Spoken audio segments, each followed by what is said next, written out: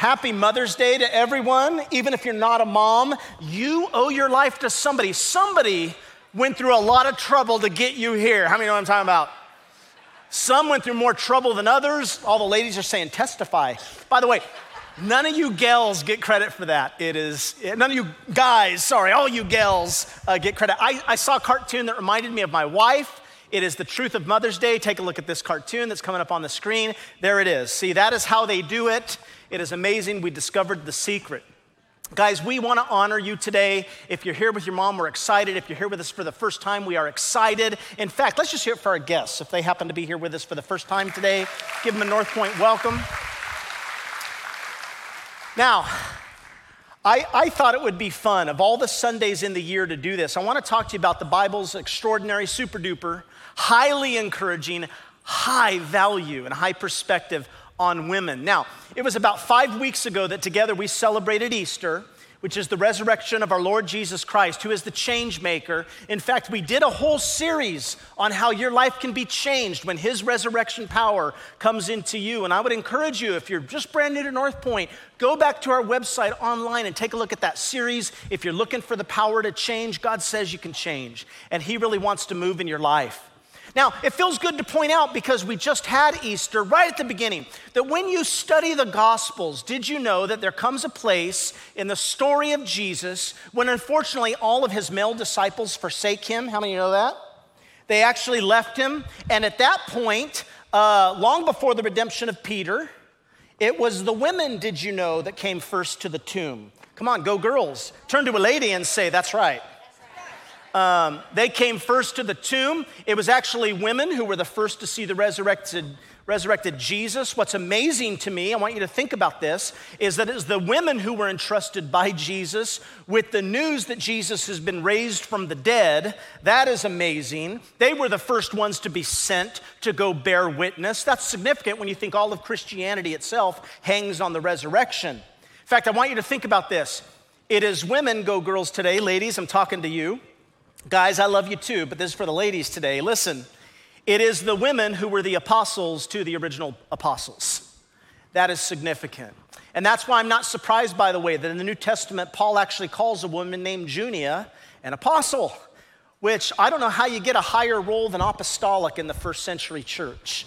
But sure enough, Junia was an apostle. And so right from the beginning, I want to give you some observations. Today's going to get a little heady, but it's because I want to talk to you about what the Bible really says about women. Because believe it or not, this is actually a controversial topic in the church, even today, especially in North America. What is the woman's place in the church, in ministry, in leadership? I want to make some quick observations, then we're going to dive in. And today you will not leave without me even dealing with some of the more troubling texts that can confuse us and hang us up. But I want for you to write this down from the get-go. Grab your notes, write this down. Number one, women were the first to see the resurrected Jesus. Now, I already said that, but it's worth noting that women weren't just the first to see the resurrected Jesus, but did you know they were also the last followers who remained visibly faithful to Jesus at the foot of the cross?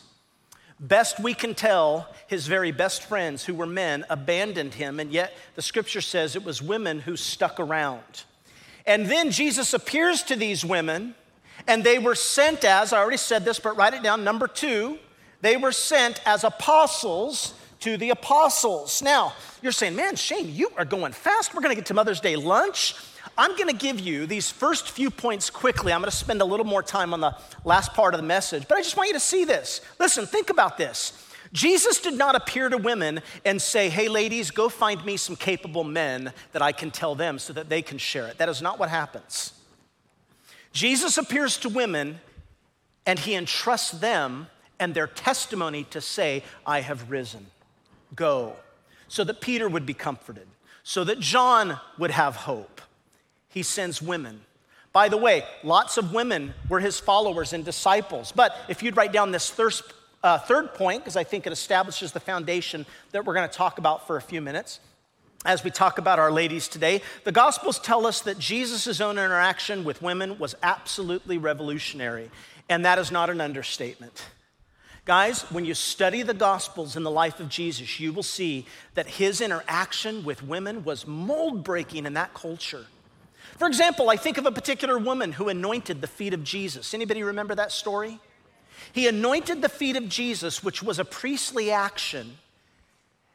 And some people got critical of her and they said, why are you allowing this woman to do this to you? Especially this woman, because apparently she had been involved in some sexual sin. So the religious people got all pious. Why are you doing this? What does Jesus say? He says, why are you bothering this woman?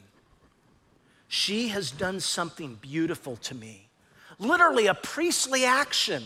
Only male priests were supposed to do that kind of anointing. And notice, Jesus accepts the anointing from a woman as legitimate in the first century. That is explosive, even when criticism comes. In fact, look at what it says. After it says, why are you bothering this woman? Let's go to the next verse, verse 12. It says, when she poured perfume on his body, she did it to prepare me for burial. Truly I say, whenever the gospel is preached throughout the whole world, what she has done will also be told in memory of her. It's going to be remembered and rehearsed. Let me give you another example. How many of you remember the story of Mary and Martha? Anybody? Well, it says that on the journey that Jesus was taking, he had come to a village. Just to catch you up if you don't remember it, it says there was a woman there named Martha who welcomed him. She had a sister named who? Mary.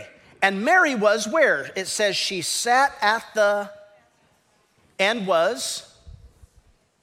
Now, if you grew up in church, you might have heard this story and you grew up with the idea that, of course, Martha was the active type because, of course, the scripture does say she was frantic, doesn't it? Let's go on. She was frantic with all the work to be done in the kitchen. Master, she said, don't you care that my sister's left me to do all this work by myself? Tell her to give me a hand, she says. And what we think happens here in this story, by the way, if you were raised in church, is you think, well, Jesus is just affirming the importance of both, but he's given a little preference to Mary.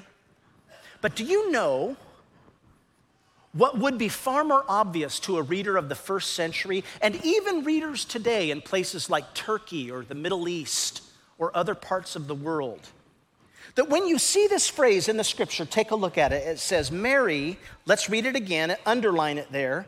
Mary, who sat at the master's feet and did what?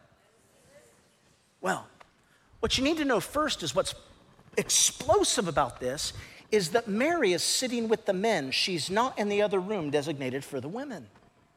To sit at the master's feet meant she was sitting in the male section of the house, which would never be done. Now, it's a safe bet that that's really what bothered Martha because it left her with all the work to do in the kitchen. But moms, how many can relate to this, by the way? You're doing all the work? But what's the problem here is that Mary cuts across, clean across the most basic social traditions because she's in the male part of the house. Can I, by the way, give you an equivalent in today's world? Imagine you were to invite me to stay in your house, and when it came to bedtime, I started putting my bedding up in your master bedroom where you and your husband are. Would that be socially awkward? Sure. Would I be violating a cultural norm? Sure, and you'd never come back to this church again.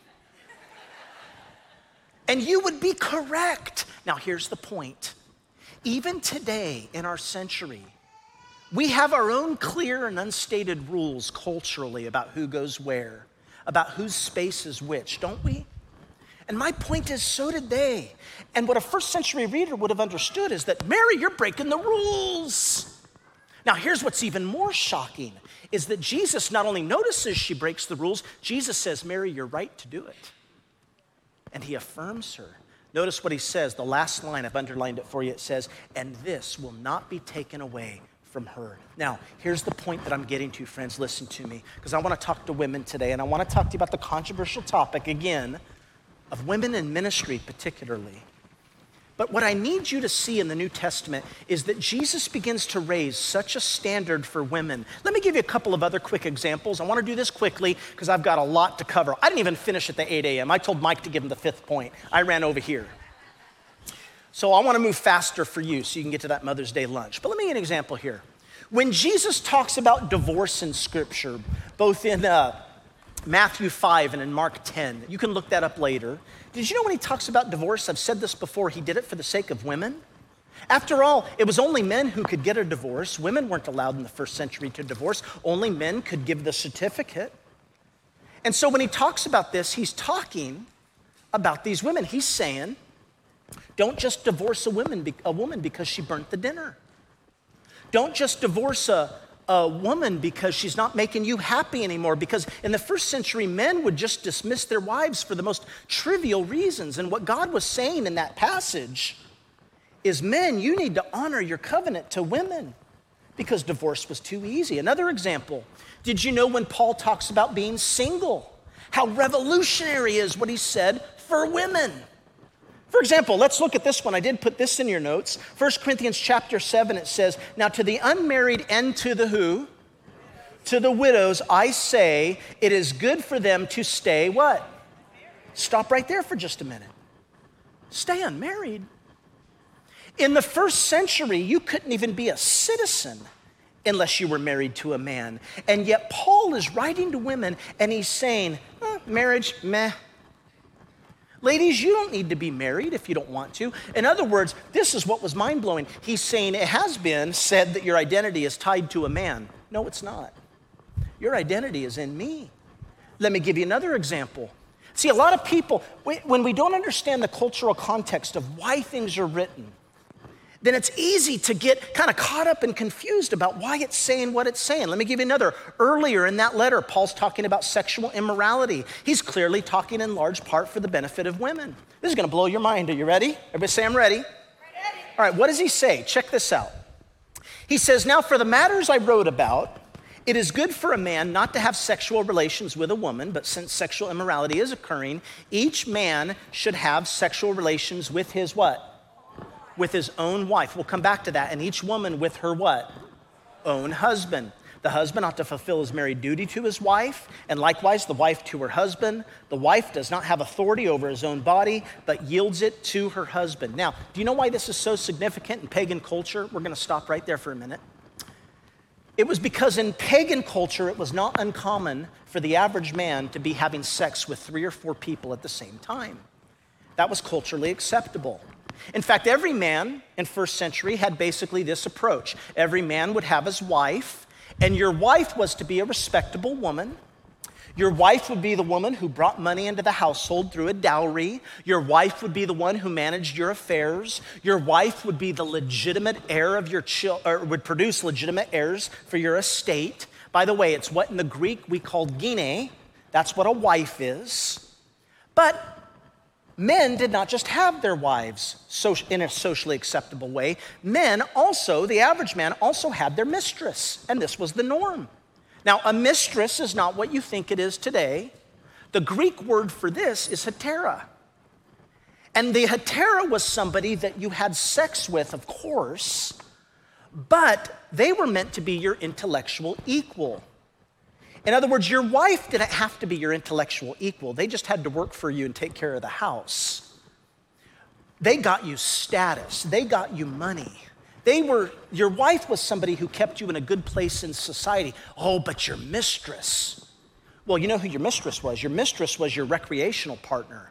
They provided you with intellectual stimulation. They became your best friend. Oh, and then there's sex too. Now, some of the men in here are going, wives and mistresses? What is that? But I just want to say to you, that's not all. Almost every man had what was called their palakis. You're like, what's the palakis? Well, it's a concubine. And that was a servant that you had sex with all the time. And by the way, on top of that, your average man had prostitutes. So what I'm saying to you, in the culture in which Paul is writing this, it was normal for men to have 3 or 4 sexual partners at one time, 3 or 4 women, but they were responsible to none of them. In other words, the man would say in this day and age, well, that one's my friend, that one's my wife, that one's my caretaker, this one's my sex toy. Do you know what Paul's saying in this text? He's looking at men and he's saying, brothers, we are done with that. Your wife, you were going to have sex with one woman, and that woman is going to be your wife. And by the way, the scripture goes on, and it says here, in the same way, the husband does not have authority over his own body, but he yields it to his who? His wife. By the way, Romans thought this was absolutely crazy.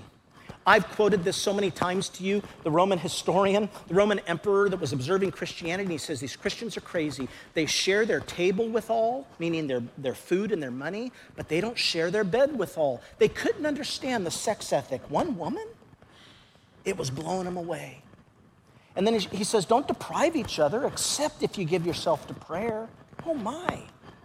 Well, let's just go back to just a minute to Jesus. I was just talking to you about Paul's writing. Let's go back to Jesus. The Bible says that Mary sat at the feet of Jesus. Do you know what the phrase means, to sit at the feet? It's literally a term. Well, let me go this way. I can tell you what it doesn't mean. It doesn't mean, we tend to think that this is a picture of a woman gazing adoringly up at Jesus, sitting at his feet. What a wonderful teacher. Now, that probably is true to some extent, but that's not the extent of it. No. In the first century, to sit at the feet of a rabbi was a way of saying you get to be a student to the rabbi.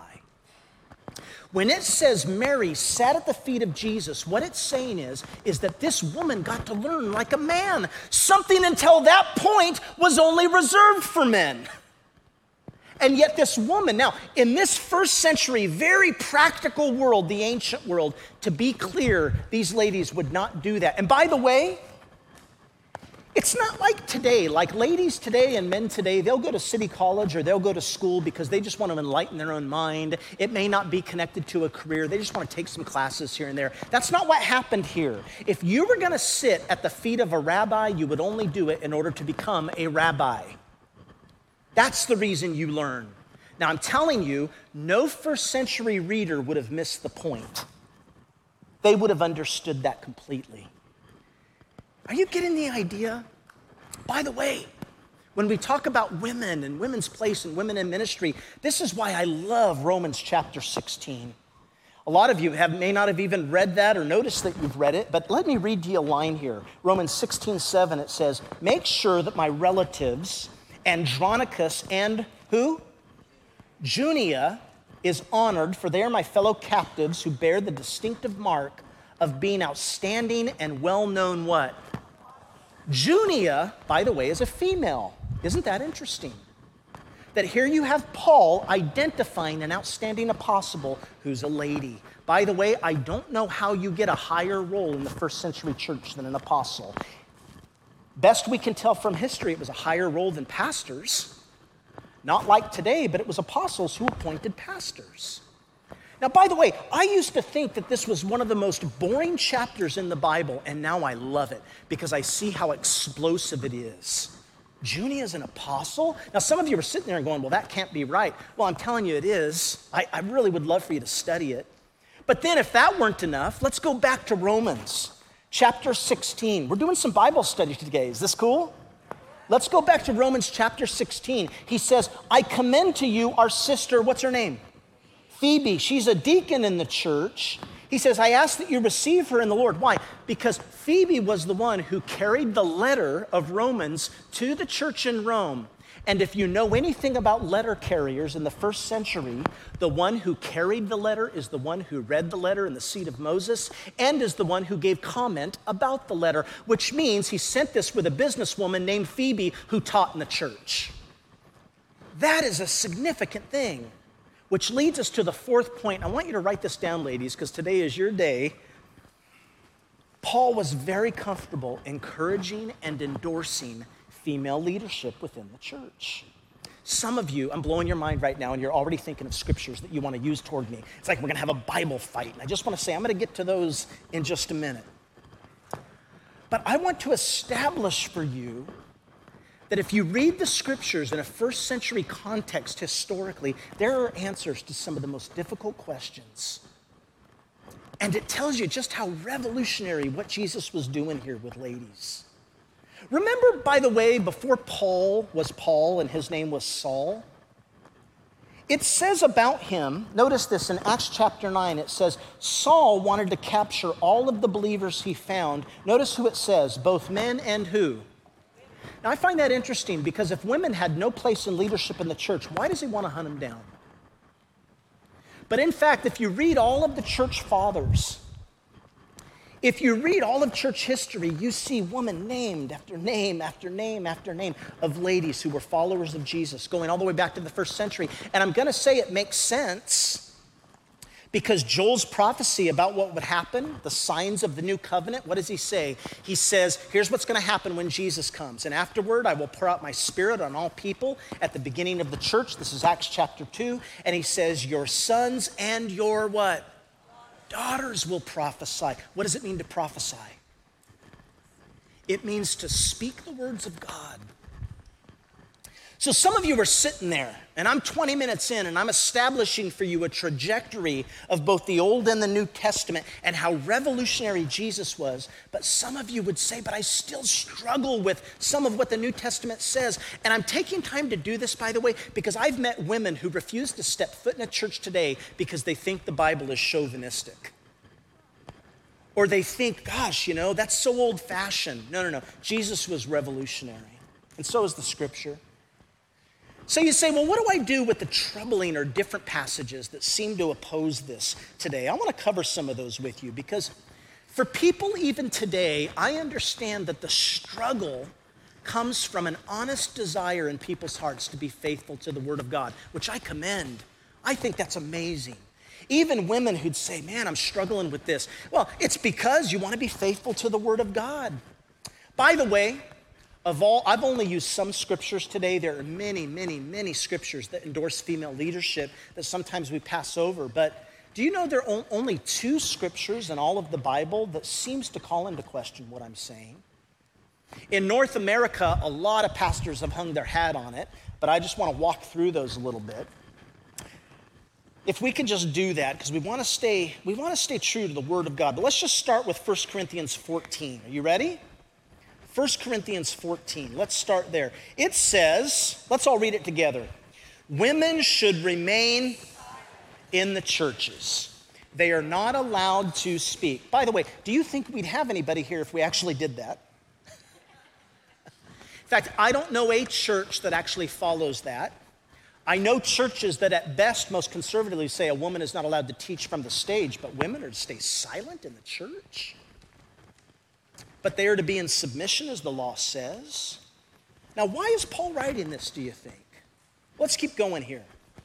It says if they want to inquire about something, they should ask their own who? At home. For it is disgraceful for a woman to do what? Now, let me just start here by saying there is an enormous amount of work that's been done in Corinthians that you just got to take a look at. Specifically as it relates to the culture of the first century. And if you understand this, you'll always get to, I think that you would agree, that one of the things you've got to admit that if we were to take this passage literal, meaning as it's shared in English, but if we were to take it literally in English as we read it, we'd have far bigger problems, for example, than female pastors. By the way, this passage isn't even talking about female pastors at all. It's just talking about women talking in church and women in leadership roles. But if you take it literally, it's like they have to keep completely silent. And again, show me a church that actually does that. So you've got to ask yourself a question. Is there a cultural, historical reason? What's the background? How would the original readers of the Bible have taken this? Because guys, one of the things, we talk about that there is a real interpretation. It's not just any way you want to interpret it. One of the things that you have to do when you study the Bible is you have to say, okay, well, what is the culture? What's the language barrier? What's the history of this thing? What's behind it? What are the idioms? What are the metaphors? What are the analogies? What's the context of the passage itself? In other words, here's what I'm saying to you. You ready? Let's get real and honest. Before you say, how does this Bible verse apply to me? You should be asking, how does this Bible verse apply to them? How would they have taken it? Once you have that meaning, then you say, how does that meaning apply to me? Because it is a bit different sometimes. You have to get to the meaning of the text. Let me give you some examples. Let's imagine we all walked outside onto the patio and we were all looking at, Palo Alto or some other street out there, and I said to you guys, that car just flew by. What would I mean by that? What's that? Yeah, that the car was going fast. Now imagine somebody was to write that down, put it in a hole in the ground, and we were to dig it up 2,000 years later. What would somebody think? Well, I'm telling you, they had flying cars then because it says right here. Now, I am telling you, that is the equivalent. I say that in jest, kind of jokingly, but that is the equivalent of what a lot of Bible teachers do today in its translation to English. Let me give you another example. And this is we're just doing Seminary 101. How do you interpret the Bible? Are you ready? Let's say that, here's a truth for many of us today. This is a truth for me. Every time I leave church on Sundays, it is my tradition unto the Lord to, once I leave church and say goodbye to everybody, I go home and I hit the sack. Now, what do I mean by that? Sorry, I can't hear you. What? Oh, I go home and take a nap. You understand that today, don't you? But I'm going to tell you again, if I were to write that down, put it in a cave, and somebody were to discover it 2,000 years later, you can imagine in the churches, as people leave, they're required to punch a sack. Now, I'm just giving you biblical exegesis 101. So you'd say, well, what does this passage really mean? Well, I'm thinking, for example, of New Testament scholar N.T. Wright. I was listening to him speak in the Middle East. And he was describing this particular passage. And he says, for example, it was taken for granted that men and women, number one, would sit apart in church, as sometimes happens today. By the way, if you go to our churches in India, it sometimes is like that, where the women will sit on one side and the men will sit on the other.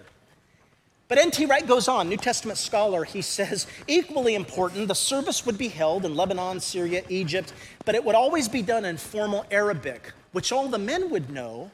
But in the first century, not many of the women would actually know. They would only speak their local dialect. Now, he points out, you and I today might disapprove of such an arrangement, but you understand this is the way culture is. You can't take the community out of what's being said. So he says this, the result would be that during a sermon in particular, the woman not understanding what was going on would begin to get bored, and the women on their side would begin to talk among themselves. And he begins to describe this kind of a scene in the church. And he says the level of talking from the women's side would steadily rise in volume until the minister would finally have to say, will the women please be quiet? Whereupon the talking would die down for just a few minutes before it raised back up again. At some point, the minister might have to say, ladies, if you don't understand, go home and ask your husbands. They'll tell you what's being said here because they did understand the language. Now, do you see my point? Now you'd say, are you kidding me? Shane, are you saying we actually have to read the Bible in its context? Yes. I'm not twisting the scripture. I'm actually asking you to read it as the reader would have read it. And does history matter? Sure. In fact, I love it. When I was in college, I decided I can't just be a theology major, I have to be a history major because I know theology and history go hand in hand. And you have to use. So, Shane, are you saying that we can't just read it and just apply it immediately, that it doesn't always? I mean, yes, sometimes you have to study. And obviously, I'm joking around, but there is something that Steve said to the pastors years ago, and I want to point it out to you. By the way, this is a seminary class that I'm giving you for free right now. You ready? Here's an interpretive rule that Steve mentioned to us pastors years ago, but it really is true. When you're reading the Bible, you need to understand the Bible doesn't always say what it means, meaning that you read it, and it's saying something, but there's a lot more meaning there than you get. I gave you lots of examples of that a few moments ago. There is so much more meaning than you're getting if you understand the culture. The Bible doesn't always say what it means, and the Bible doesn't always mean what it says. So you're like, well, what does that mean? Well, sometimes you're reading it and you're going, but it says right here. But you're not taking into consideration history, culture, a dead language of 2,000 years at least. And so you're having to go back and do a little history to figure it out. But notice the Bible always means what it means, which means you weigh the evidence and you say, what is the most reasonable conclusion I can come to? But let me tell you what Paul can't mean. Some of you were saying, yeah, but it says in 1 Corinthians 14 that women have to be quiet and they shouldn't speak in church. Yeah, but can't you see that way back, take a look in chapter 11, Let's just go back to it, put it up on the screen for everybody. Chapter 11, Paul says, every man who prays or prophesies with his head covered dishonors his head, but every woman who prays or prophesies with her head uncovered dishonors her head. Now, let's just set aside the dress code for a minute. Do you see the contradiction? In 11, he's saying women do get to prophesy and speak. Now in 14, he's saying they shouldn't speak. What should that lead you to? It should lead you to saying, there must be a reason for this that's not clear to me, so I'm going to give it a really good and hard look. Does that make sense? And that's what I'm saying we do with the Bible. By the way, a lot of guys that I know that will say, well, a woman shouldn't speak, it says right there. Then I just want to say, well, then how come you don't have a dress code in your church? How come some don't have their heads covered and others do? And you know what that pastor will say to me typically is they'll say, well, that was cultural. Well, why do you pick that part as cultural and not this part? Do you guys see where I'm going? By the way, this is why I love it, because this is in the same letter. I love it that we have a Bible Institute here. And if there was ever a plug for you to join our Bible Institute, which by the way, this is it. And by the way, it's either free or it's such a low cost, but I mean 4 years of you get to learn how to interpret the Bible. This is why, by the way, next weekend we have a meeting for all of you that want to join us and go to Israel, because we do that trip annually so that you can learn the history. Because culture matters and history matters. This is a powerful thing. We can't forget the subtle assumptions or pressures or constraints, the way people dress, wear their hair, speak. Listen to me, can I ask you this question? Would a man in today's culture, would a man go to a dinner party wearing a bathing suit? Would that happen? No. Would a woman attend a beach picnic wearing a wedding dress? No, not unless she's getting married at the picnic. You see my point. There are dynamics of the situation, which is what historians do based on the evidence they look. Okay, so let's jump real quick. Troubling text, you ready? 1 Timothy 2, particularly this passage, verse 12. This is held up as a prime example for lots of folks. Here we go, you ready? It says, therefore, I want men everywhere to pray, lifting up holy hands without what? And he says, I also want the women to dress what? With and propriety, adorning themselves, not with elaborate hairstyles or gold or pearls or expensive clothes. Shame on you ladies that wore any of that today. But how should you adorn yourselves? Adorn yourselves with good deeds appropriate for women who profess to worship God. And then here we go. These are the kickers. You ready? Brace yourselves. A woman should learn in and I do not permit a woman to teach or assume authority over a man. She must be quiet. For Adam was formed first, then Eve, and Adam was not the one deceived. It was the woman who was deceived and became a what? But women will be saved through what? If they continue in faith, love, and holiness, and with all propriety. So, people look at this scripture and what they will say is, women shouldn't be teachers or hold any authority over men. And they'd say, see, this repeats what Corinthians says. They have to keep silent. And then people want to suggest that this or the New Testament forbids the ordination of women. Now, by the way, all cards on the table here, if you've been around here for a while, you know that we ordain women here. I am going to tell you that good friends of mine have left the church over this. But here's what's crazy to me. If you interpret the passage the way that they are, and you're honest, this whole passage seems to be saying that women are considered second-class citizens at every level. In fact, the scripture says, ladies, you can't even dress prettily, can you? You can't do that because you're the daughters of Eve. And she was the original troublemaker, after all. It says, did I just make that up? No, it says, it was the woman who was deceived and became a what? A sinner. But, ladies, there is hope if you have kids. The woman will be saved through what?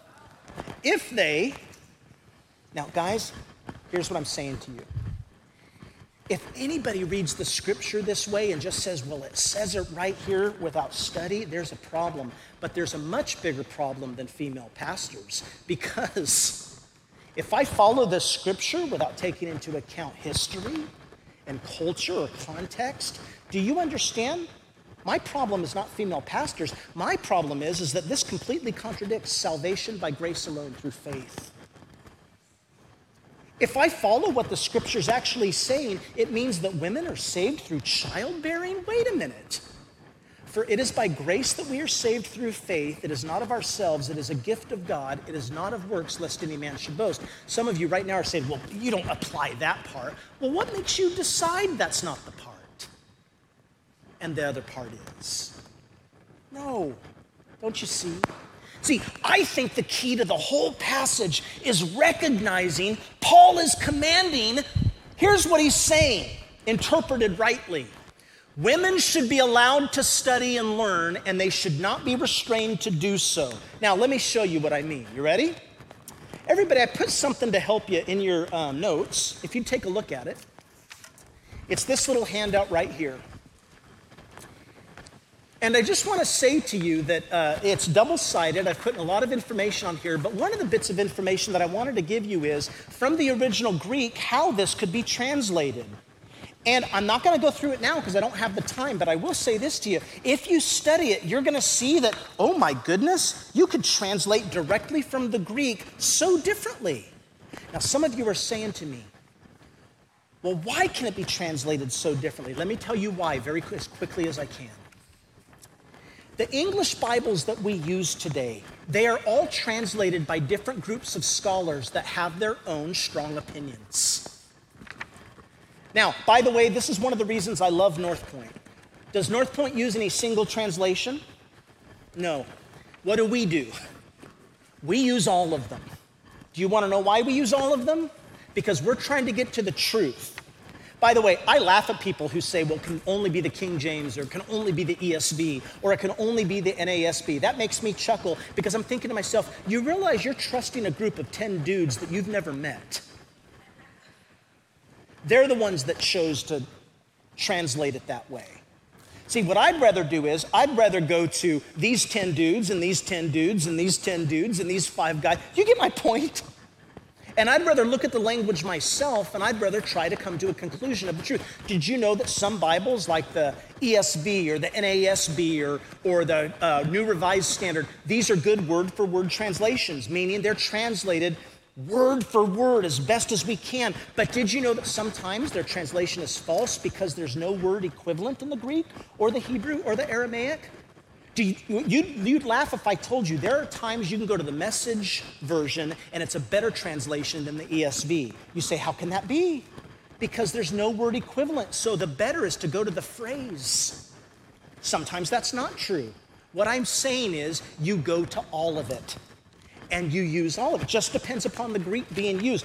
But I handed this to you so you could study it. I want you to see that things can be translated differently. Look at verse 11. Verse 11 says this, a woman should learn in what? A woman should learn in quietness and full submission. Now, this is often taken to mean a woman should learn in submission to men or in submission to their husbands. But did you know from the Greek, it's equally as likely that it refers to their attitude as learners or disciples, meaning they should learn in submission to God as a learner. Which, by the way, is true for men as well. We all learn in submission to God. I've studied multiple commentaries for the Greek on this, by the way, and in context, you know, this passage could be read this way. I'll just read it to you. It could be read, I don't mean to imply that I'm now setting up women as the new authority over men in the same way that previously men held authority over women. Now, by the way, that Greek translation sounds so different than what you might read in your particular Bible at home, but I'm just going to say this. That makes more sense historically, because do you know what was going on? When Paul wrote this to Timothy, Timothy was stationed in Ephesus, and in Ephesus, the leading religion was a cult to Artemis, or the Romans called her Diana, and it was a female-dominated religion. Acts tells us that there were lots of those people that were coming to know Jesus, and when a lot of people come to know Jesus and come into church for the first time, and they're used to a religion where the women dominate the conversation, you can see why Paul's saying, don't let the women dominate the conversation. But that is a cultural context. And we know that about the religion that was going on in Ephesus. So Paul's warning, don't let it become so female-dominated like with the temple cult. What's the other parts of the passage? You ready? Check this out. Here we go. Look at this one. Stay with me for just a couple more minutes. It says, so this is what I want. The men should pray in every place, lifting up what? Without anger or disputing. Notice what Paul's doing here. He's giving stereotypes about men. He's saying, guys, don't argue. These are the things we expect men to do. Guys, stop arguing, stop fighting. Men, don't raise your voice. But what's he doing in verse 9? He's saying in the same way, say to the women, don't clothe yourselves in an appropriate manner, modesty, sensibly. He's talking about the hairdos, the jewelry, the fancy clothes. What's he doing there? He's dealing with stereotypes about men, and he's dealing with stereotypes about women. And what he's saying is, men, women, you should all be free from the stereotypes. And then he says, but let women study and be allowed to study undisturbed in full submission to God. Now, somebody says, well, what's the final stuff here that we can't ignore? Somebody says, well, what about Adam and Eve? Remember, his basic point here is that women would be allowed to learn. And so what he's saying here, notice he says, look what happened. The story of Adam and Eve, it's making the point. It says, it was the woman who was deceived and became a what? A sinner. What he's saying is, let the women learn. It was the woman, after all, who was deceived. See, women weren't used to learning at this point. Women need to learn as much as men do. By the way, who's really at fault? The woman was deceived, but who wasn't deceived and chose wrong anyway? Adam sinned deliberately. He knew what he was doing, but he did it anyway. Now, what about childbirth? I'll be honest. I can't say that I think that Paul was using childbirth as a punishment or to say women are only saved. That would contradict all the other scripture. Can I give you a rule of interpretation? You always use what's clear in scripture to help you interpret what is not clear in scripture. So I think he's offering an assurance that even through childbearing, though it's hard and difficult, even dangerous, we're celebrating Mother's Day. Thank you, ladies, for going through it for us. But especially in ancient days, it is the most testing moment of a woman's life. But he's saying it's not a curse. He's saying now, even though you're going to go through exorbitant pain, which is a sign of God's judgment, it's the result of sin. What's Paul saying? He's saying God is going to provide you deliverance through it, salvation through it, even though it's the result, that pain is the result of the curse of sin. Keep following Jesus with faith and love and prudence and holiness. Guys, see what I'm doing here? I'm saying to you that I think we should read a text like that as it was intended, as a way of building up God's church, men and women, women and men alike, while he's also addressing a particular cultural situation. So write down this fifth point, because I think we've said enough to kind of show you. What's the bottom line here? Write this down. Ultimately, what the scripture teaches us and what Jesus came was to bring his new kingdom, and that you would have a new kingdom family in which we put away all of the religious and worldly distinctions that separate us. He's saying you're a part of a new family, and your identity is now wrapped up in that. And that's why Paul says, by the way, in Galatians chapter 3, take a look. He says, there is no longer Jew. Everybody with me, let's read it together. There is no longer Jew or Greek. There is no longer slave or free. There is no male and female. You are all one in the Messiah, Jesus. And if you belong to the Messiah, you are Abraham's family. You stand to inherit the promise. That is amazing. So I just say to you, what do I want you to celebrate on this Mother's Day? That is that God came to do something revolutionary. And he sent his son Jesus to do something new and revolutionary, that we wouldn't be trapped in old religion, but that we'd say, God, I want you to work in your family like you intended to. Let me pray for you. Sound good? Father, thank you so much for these men and women. Thank you for your work in the family of God.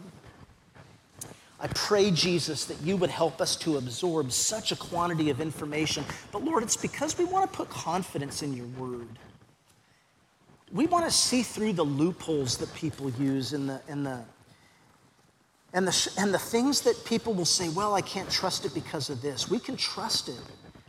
But Lord, help us to read it as it was intended. Know that you inspired it for our good. God, I pray you'd bless people today. If there's someone here that doesn't know you, that, Lord, they'd put their faith in you as a result of being able to trust your word. And we give you praise in Jesus' name.